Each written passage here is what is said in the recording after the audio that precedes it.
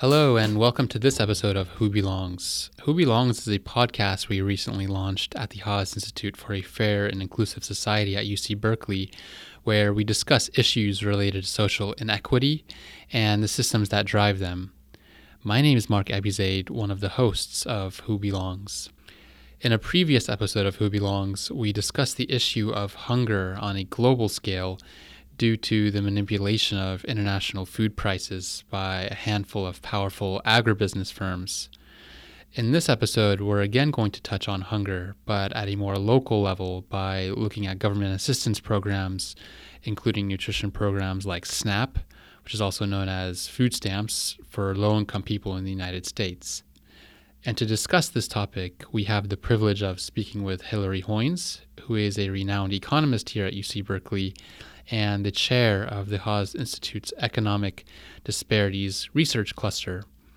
Professor Hoynes specializes in the study of poverty, inequality, and the impacts of government assistance programs like SNAP and others, including the Earned Income Tax Credit, which is a cash assistance program for low-wage earners. Welcome to Who Belongs, Hilary Hoynes. Thank you very much. It's great to be here. Let's start off by looking at the problems that some of these programs are trying to address, which are poverty and hunger. And I just want to mention a figure I pulled from the website of the U.S. Department of Agriculture, which says last year in 2017, it calculated that 40 million people, including 6.5 million children, lived in households that were experiencing food insecurity. Meaning at some point during that year, those households didn't have either the food or the money to be able to provide nutritious food for the people who lived in those households. And so 40 million people is a striking figure, especially for a country that produces so much waste and that does produce enough food to theoretically feed everybody. So can you tell us a little bit about the role of SNAP in addressing this program, what exactly it does, and who the main beneficiaries are? Sure. So food insecurity, just to start with that, is something that we've only measured in the relatively recent period in the United States, and it's actually a kind of a complex set of questions that households are asked to determine food insecurity. But as you point out, it's certainly a marker of having insufficient access to food, and it's a remarkably large number of Americans, actually a very similar number as the number of Americans that are poor in America. So there's a very, striking, steep relationship between poverty and hunger, as you point out. They very much go hand in hand in the United States. So the USDA has several food and nutrition programs that are aimed at centrally reducing food insecurity. And by far, SNAP, or food stamps, is the biggest of those programs. And what is just tremendously powerful about SNAP, and is actually quite unique among the full range of social safety net programs in America, is that it is the closest thing we have to a universal benefit for low-income families in America. So, for example, you have to be poor to receive food stamps or SNAP, and in particular, your income needs to be below 130% of the poverty line. In addition to that, you also need to have assets that are not above a certain number. But after that, those are the main criteria for eligibility for food stamps. And what's unique about that compared to the rest of the social safety net, I mean, that statement isn't exactly correct. I'll fill that in just a second. But compared to all other elements of the social safety net, it's very universal across different groups. So, for example, the Earned Income Tax Credit, which you mentioned earlier, is a program that is very targeted at working folks with children. And so there's a lot of folks who don't get that. Working, low earning folks without children, for example, are not eligible. So food stamps has a central role in reducing food insecurity, and more than that, is what I like to consider the fundamental safety net in America, because it's not just for the elderly or just for the disabled or just for families with children, which is a common sort of set of three groups that tend to receive more access to benefits than others. And that's a really critical, important feature. And then finally, probably the thing that has been studied the most with respect to food stamps is, does it reduce food insecurity? And the answer is a sort of resounding yes, regardless of whether we're looking at today or 10 years ago or different kinds of statistical approaches to try to answer that question. A very robust, consistent, and important finding is that indeed those statistics that you cited about USDA would show even much greater food insecurity if food stamps was not available. Okay, but even with food stamps, we still have that striking 40 million figure and other figures. So there are some limitations to to SNAP. And over the summer, you had some research published that looked actually at different purchasing power of SNAP vouchers, depending on where you lived, because across most of the United States, with the exception of Hawaii and Alaska, people receive the same amount of food stamp voucher based on their income. So even if they're living in a region like California or the East Coast where food prices are high, that the amount they receive is going to be the same for someone living in somewhere where food prices are much lower. So the people who living in those low price regions, their purchasing power is going to be higher than places like here, like California. So you have a kind of a recommendation to adjust the price, adjust the amount that these vouchers provide for people who are recipients of food stamps. So can you talk a little bit about that? Right. I mean, it's interesting. The United States is a big country. There's incredible geographic variation in the cost of living. As we know here where we live, housing is very expensive, food is much more expensive, and so on. But interestingly, the food stamp program throughout its history has been a federal program that, essentially doesn't vary at all across areas.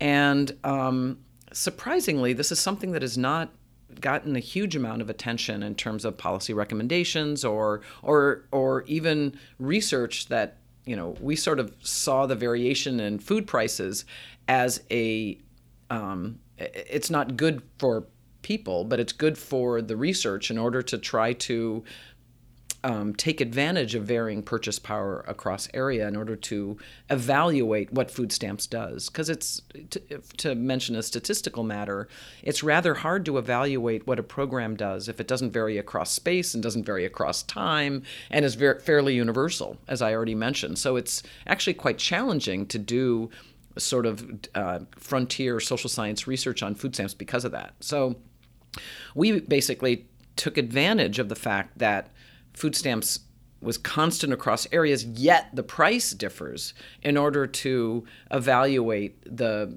effect of SNAP on outcomes. But you're absolutely right that a very natural recommendation that comes out of our work, and something that we sort of promoted recently through the Hamilton Project, is the idea that perhaps the food stamp benefit should reflect the local cost of living more than it does today, which is to say not at all. And can you talk a little bit about the because this has implications for people who have less purchasing power. You write in one of the essays, I think, that summarizes the findings of the Hamilton paper, of the research that you did, that a 10% increase in SNAP purchasing power increases the likelihood of a child to receive annual checkups by about 8%. And then on the issue of food security, the same thing, that a rise in purchasing power by 10% can reduce food insecurity by up to about 22%. So that seems quite significant. Right. So, I mean, the results that we find for food insecurity are fairly consistent with the many studies that ask how does food stamps affect food insecurity. We just sort of get to it through a somewhat different door than others have. I mean, it is striking. It's an important finding, but there's less new about our finding than what others have done. But what is more new in our paper is that we look beyond just food insecurity and look at other measures of sort of how the family is doing. And the things that are the most striking and robust in our findings in that work is that greater SNAP purchasing power leads to, as you pointed out, more compliance with regular checkups like children are supposed to get at the doctor. And the other feature that's very robust in our findings is higher rates of attendance at school. We looked at many other health outcomes, and we found nothing statistically significant on other health outcomes. And we're trying to make sense of those findings. It doesn't seem that there's a consistent set of findings that more SNAP purchasing power leads to better health. It may be that both going to the doctor for regular checkups and attending school more often is more consistent with not a change in health per se, but sort of less stress in the household because of having a bit more resources that sort of allows the families to be able to be following the guidelines they should be for their children, getting to school as much as they can, getting to the doctor, and so on. And this is sometimes talked about in the research as bandwidth poverty. That is, there's more and more evidence that the very real situation of being poor in America leads to such taxing of the brain to think about those next bills that are due and the stresses of eviction and environmental hazards and fear and danger that is around in the neighborhood, other sorts of things that are correlated with this in America, and that can make it very hard to keep up with everything one needs to do. So it's a little bit unclear exactly what mechanistically is behind those findings, but those are the sort of consistent findings in that work. That actually sounds very similar to some of the findings that we put out a paper a couple months ago during the rent control debates that looked at people who were experiencing housing insecurity, and a lot of the impacts they were affecting people's mental health, both mental and physical, because there were all kinds of implications that went along with not being able to afford rent, in places where you work, in your communities where, if you're being pushed out of your communities. So it affects you in all sorts of ways, and it sounds like it's similar here with as far as the. I think you're right. That's a good connection to make. But one thing I understood first of all, the argument I think is very compelling that people should have more purchasing power as far as SNAP. But one thing I understood from this proposal to adjust the amount, the purchasing price, the purchasing power of the voucher, is that while increasing the power for some people, that's going to be decreasing the purchasing power for other people. And the problem I see there is that even the people who live in relatively lower cost areas, they're still not doing good either. Right. A lot of these people, the paper pointed out that they were only still covering like 85% of something, I forgot what it was called exactly, but it was the ability to purchase nutritious food or something. Exactly, a thrifty food plan. Thrifty food plan, right? Exactly. So these people, they're not going to be doing as well off, and they're not already doing it. So the question I think a lot of listeners might have was like, well, fine, why don't you just adjust it, but then just increase the amount you spend overall? I think that even absent the discussion about whether we should allow the benefit to vary across place, reflecting the cost of living, there are very principled arguments that people have been making for some time that the benefit level is out of sync with what it does cost to create nutritious food. And if you look at the changes in the prices of food over time in the United States and really around the world, essentially good food has become much more expensive and bad food is not rising in cost nearly as quickly. And so you can imagine the natural implication of that on a kind of fixed food budget and the challenge of trying to continue to purchase a nutritious food diet. So there's been a quite strong movement for some time arguing that SNAP is inadequate at its current level across the board. So I think that, politically, I think it would be very difficult to just implement a revenue neutral change. I mean, I'm not a policymaker. I'm a scholar, but it seems it would be very difficult to implement a policy neutral change to SNAP where there are winners and losers, because it's both difficult to come to terms with, but also difficult to implement.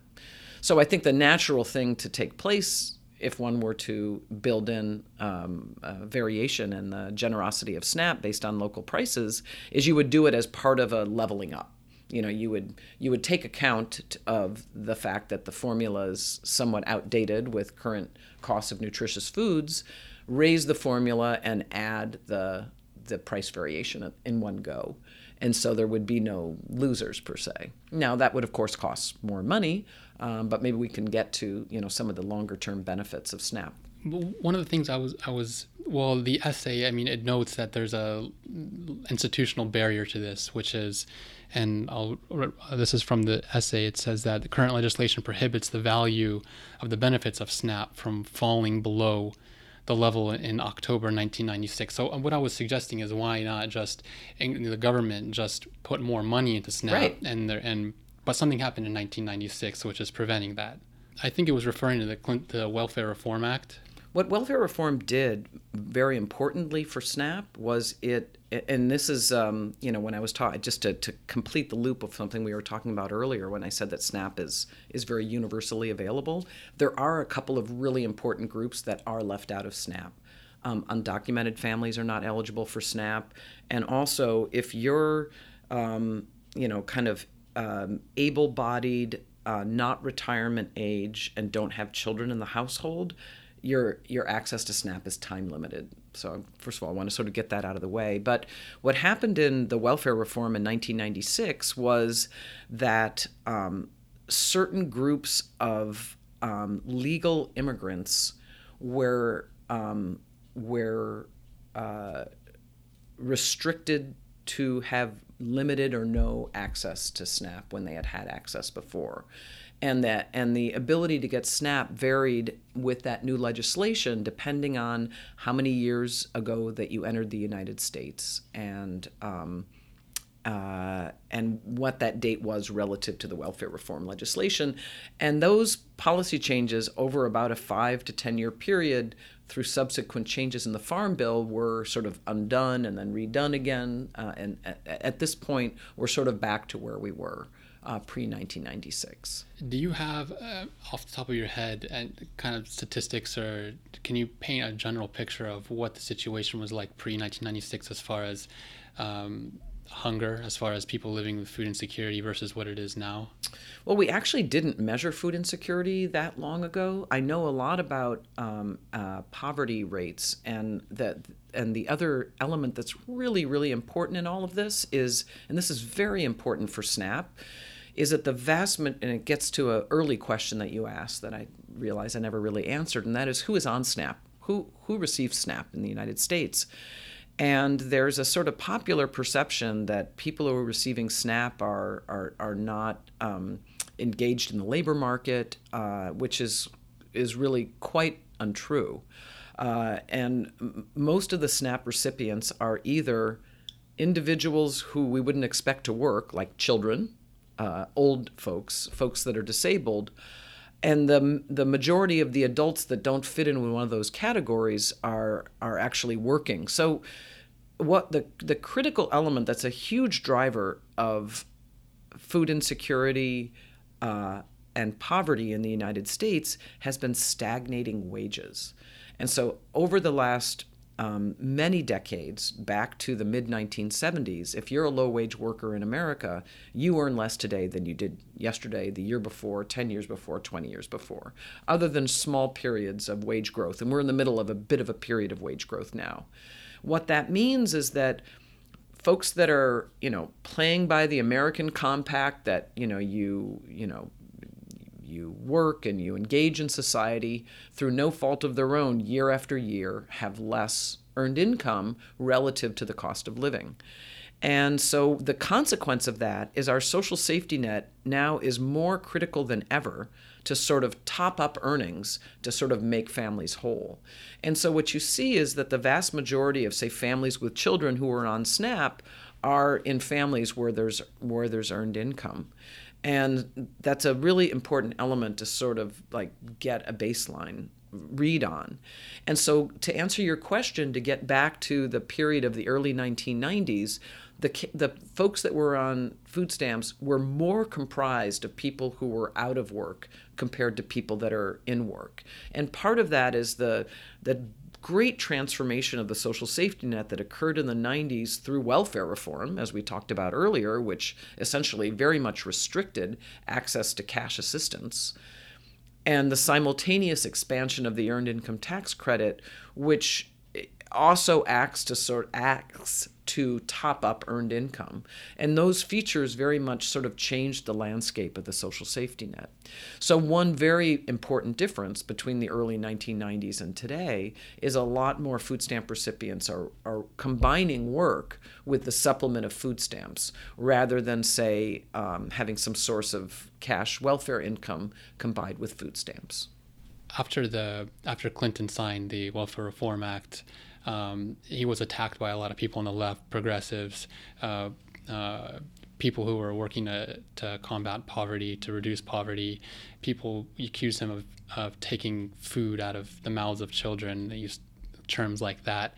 And I'm wondering if there's been any kind of serious proposals or serious efforts or talk about rolling back some of those, or at least changing some of the rules of the welfare reform by members of Congress who are a little bit more empathetic to people who can't work, who can't find jobs, to be able to get more people on food stamps, or if that's something that's just not a non-starter.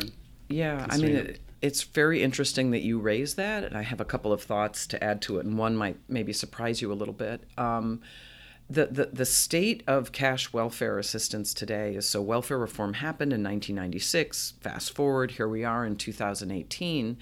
And back on the eve of welfare reform, 67 out of 100 children who lived in poor families got some cash assistance. Today, that number is below 30. So there's really been a collapse of cash assistance as part of our social safety net. For some families, the earned income tax credit has done a decent job of replacing that income if you're able to get steady work that then is sort of, subsidized and topped up by this earned income tax credit. But the research definitely shows that deep poverty is a much more vulnerable state in America right now, because really you have to have earnings to have your ticket to really getting the rest of the social safety net. And if for whatever reason, because of intermittent work, difficulty of transportation, adverse labor markets, all these many things, if you don't have that steady work, you don't get the rest of the social safety net, which I think there's many principled reasons that I could argue that it should be greater than it is, but the main point is it's a safety net very focused on work. So to get to, with that sort of background, to answer your question about is anybody talking about this, what I find really interesting about the current discussion is that, and maybe this can be a topic of a future podcast, is I've recently written a paper on just a think piece on the universal basic income. And as someone who has spent my 25 years as an academic studying the social safety net, I'm very intrigued by current conversations about the value of a universal basic income. And what I find very interesting about that discussion is nobody is saying what you just said. That is, if we're concerned about deep poverty and concerns about the lack of jobs, the answer that people are raising is not, let's bring back cash welfare. They're instead bringing up these much more expensive and more universal ideas around universal basic income. So this is a topic for another day, but universal basic income is a very untargeted program. By universal, what that means is that you get it. If you're poor, you're not poor. It's a sort of a fixed benefit that everybody gets. And that becomes very expensive if you do the simple math of that.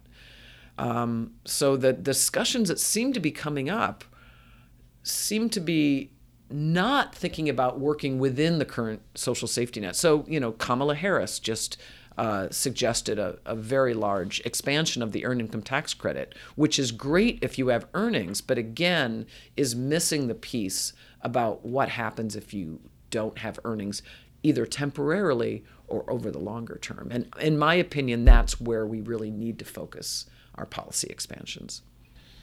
The reason I bring that up is because I may be wrong, but from what I understand is that one of the things that the Welfare Reform Act did was give more control to states to be able to control a lot of the cash that they receive and how they distribute it and designate who gets what and to what programs it goes to. And so a lot of states, and they can also adjust the criteria of who's eligible and who's not. And so federally, they have kind of standards, but then the states can lower those standards. Some of them are really hostile towards poor people, and Arkansas being one of them. And there's some statistics about how before, in 1995, about 40% of poor families were receiving cash assistance, and in 2014, that's down to 11 or like something like 7 that? or something in it's Arkansas. Unbelievable, right? And then each state has different figures, but across the board, it's down. Right. The money's going somewhere else, right. and poor people are struggling more than ever. And then these articles, I mean, it's a kind of a human interest story where you talk to these people, and it really kind of dispels this whole notion of people just being welfare recipients being lazy, or the real people are suffering. And it seems like we can't really address that unless we remove some of those restrictions and then bring it back to how it was, to be able to at least give people kind of a chance to get ahead. Yeah, I agree. And I've spent a lot of time analyzing, thinking about, and most recently sort of revisiting welfare reform. And just to add to what you said, you're right, the critical element of welfare reform was this devolution of responsibility to states to be able to design the programs how they want to. At the same time, a really interesting and important element was that states received a set amount of money, called a block grant, regardless of whether there were 50,000 folks signing up for benefits or 10,000. It was a set block grant that's also fixed in nominal terms. So, more than 20 years has passed since 1996, and just changes in the cost of living have eroded that block grant by 30%. So fact number one is states have a lot less to work with. Fact number two is that the rules and regulations about this block grant and what valid uses of it were so lax that states have enormous ability to use that block grant for almost anything they want. So some examples. One state uses the majority of their welfare grant to fund a middle-class college scholarship program. A very valid, quite reasonable policy, but very far from welfare.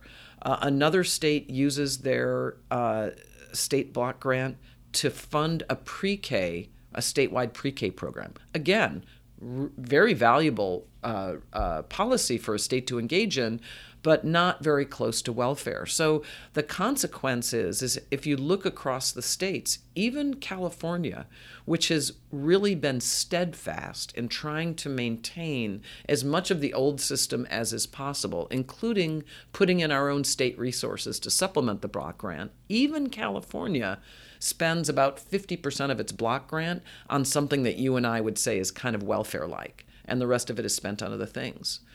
And so I think it'd be very hard to turn back the clock on that, short of just completely overturning that legislation, which I think is difficult, which is, I think, how some people get to thinking we need to do something different rather than change the existing program. Let's talk about some of the stuff that's going on in the news right now. There's proposed changes to the immigration rules by the current administration through the Department of Homeland Security regarding who's eligible to stay here to get green cards and permanent resident status. And one of the criteria they want to use is to broaden the definition of the so-called public charge to include immigrants who think that later on, or that may have already, or later on may receive government assistance programs like SNAP. And in a recent interview, you compared those proposed changes to the 1996 Welfare Act, which you talked about already a little bit, which tightened restrictions on immigrants. So can you elaborate about this proposed policy and the implications of it? So the PROS policy is still in public review right now, and it's also a bit of a changing. The actual specifics of it have changed over time, but the general approach of the policy is to expand dramatically the ability to connect eligibility, as you say, for advancing in terms of immigration status for legal immigrants, to expand the charge to look at connection to the social safety net. So it's even more dramatic than you stated, and that is many families in America consist of mixed status families. The parents or maybe the grandparents are not citizens, but say the children or grandchildren are. So I could live in a household with my daughter and my mother, and my daughter is a U.S. citizen and has full access to all elements of the social safety net just like anybody. But the grandmother, say, when the grandmother is going through the immigration process, could be held accountable for the legal access to the social safety net of her grandchild. So the way that the rule is written right now is written in a way that says, and anyone in the household, through legal matters, participating in the social safety net. It is absolutely true that the United States has had a public charge element of its immigration system for a long time, but it tends to have been written in the past in a quite extreme way. And we could debate whether this is good policy in and of itself, but the way the policy has been written to date is essentially to try to rule out bringing folks into the immigration system who are sort of fully reliant on the state. And this is a very, very, very far cry from that. And the connection that I was making in the interview that you cited to the welfare reform legislation is a really important one. And that is what we learned in the 1996 welfare reform around that change in eligibility among legal immigrants that I told you about was that there was a massive amount of fear and what people termed a chilling effect of that policy change. So what I mean by that is that the change in the policy that was in 1996 that affected just food stamps ended up meaning that families disenrolled from many programs because they were scared, and there was a lot of misinformation about what the rules were. And what people are finding on the ground today, nonprofits and community organizations are finding that households are disenrolling their children in programs, not just programs like SNAP, but Medicaid, women nutrition program called WIC, which is very important for children up to age 5, and other programs. And that's, I think, really extremely concerning, given everything we know about the benefits of what these programs do. And I don't fault, I probably would do the same thing if I was in the position of these individuals. But that's the issue that I was raising. Right. I actually have a study here from about 2 weeks ago out of the Boston Medical Center's Children Health Watch, which finds exactly that. I'm quoting here, it says that the study found that the participation in SNAP by immigrant families who've been in the United States for fewer than 5 years and who are eligible dropped by nearly 10% in the first half of 2018. And it goes on to cite all kinds of rhetorical data about why people are dropping out of these programs, even though they're eligible, and even though they're eligible, and even though none of these changes have occurred yet, they're just talking about exactly. them. So it's creating a lot of fear. Absolutely. And it's kind of having the effect maybe that the people who are making these proposals in the administration were hoping for. Yeah, I can't speak to that, but that certainly sounds right to me. And the last thing I wanted to ask about is, it's on that point. Now, the basis, I guess, for people who are who consider themselves maybe fiscally conservative, they're against what they call government handouts in the form of, support programs for lower income people, even though a lot of these people who are in Congress support things like, corporate welfare, bailouts for banks, trillions of dollars that gone to corporations. But when it comes to actually helping human beings and not corporations, they're against that. But if we put that aside and just focus on some of these programs, you say that even then, it's not fiscally responsible. It's not economically. It doesn't make any sense. It's not smart to cut these programs from these people. And why is that?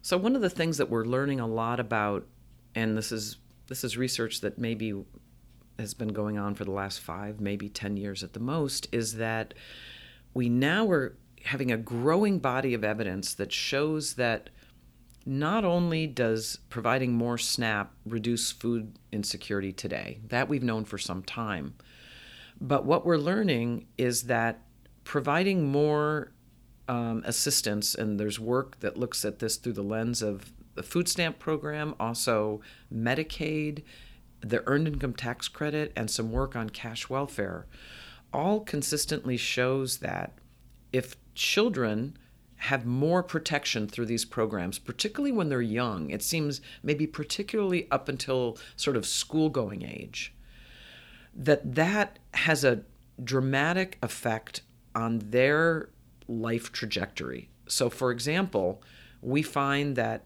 having more access to food stamps when children are young leads to a greater likelihood of graduating high school, going to college, higher earnings in young adulthood, lower rates of incarceration among non-white men, better neighborhoods that folks live in adulthood. So, if you were I was telling my mom about this study recently, and she looked at me like, well, that's not surprising. Like, if you have more resources, that's going to send you on a better life trajectory. And I said, you're absolutely right, but we haven't really quantified this. So I think the way in which it's both smart policy and good for families is to recognize that, first of all, many of these families that are getting food stamps and the earned income tax credit and all the rest, again, are sort of victims of this wage stagnation, which is not really their choice that's going on. And having these benefits to supplement their income, we're now learning, also changes the life trajectory of the children, which itself yields great public benefits in the long run. That's the argument.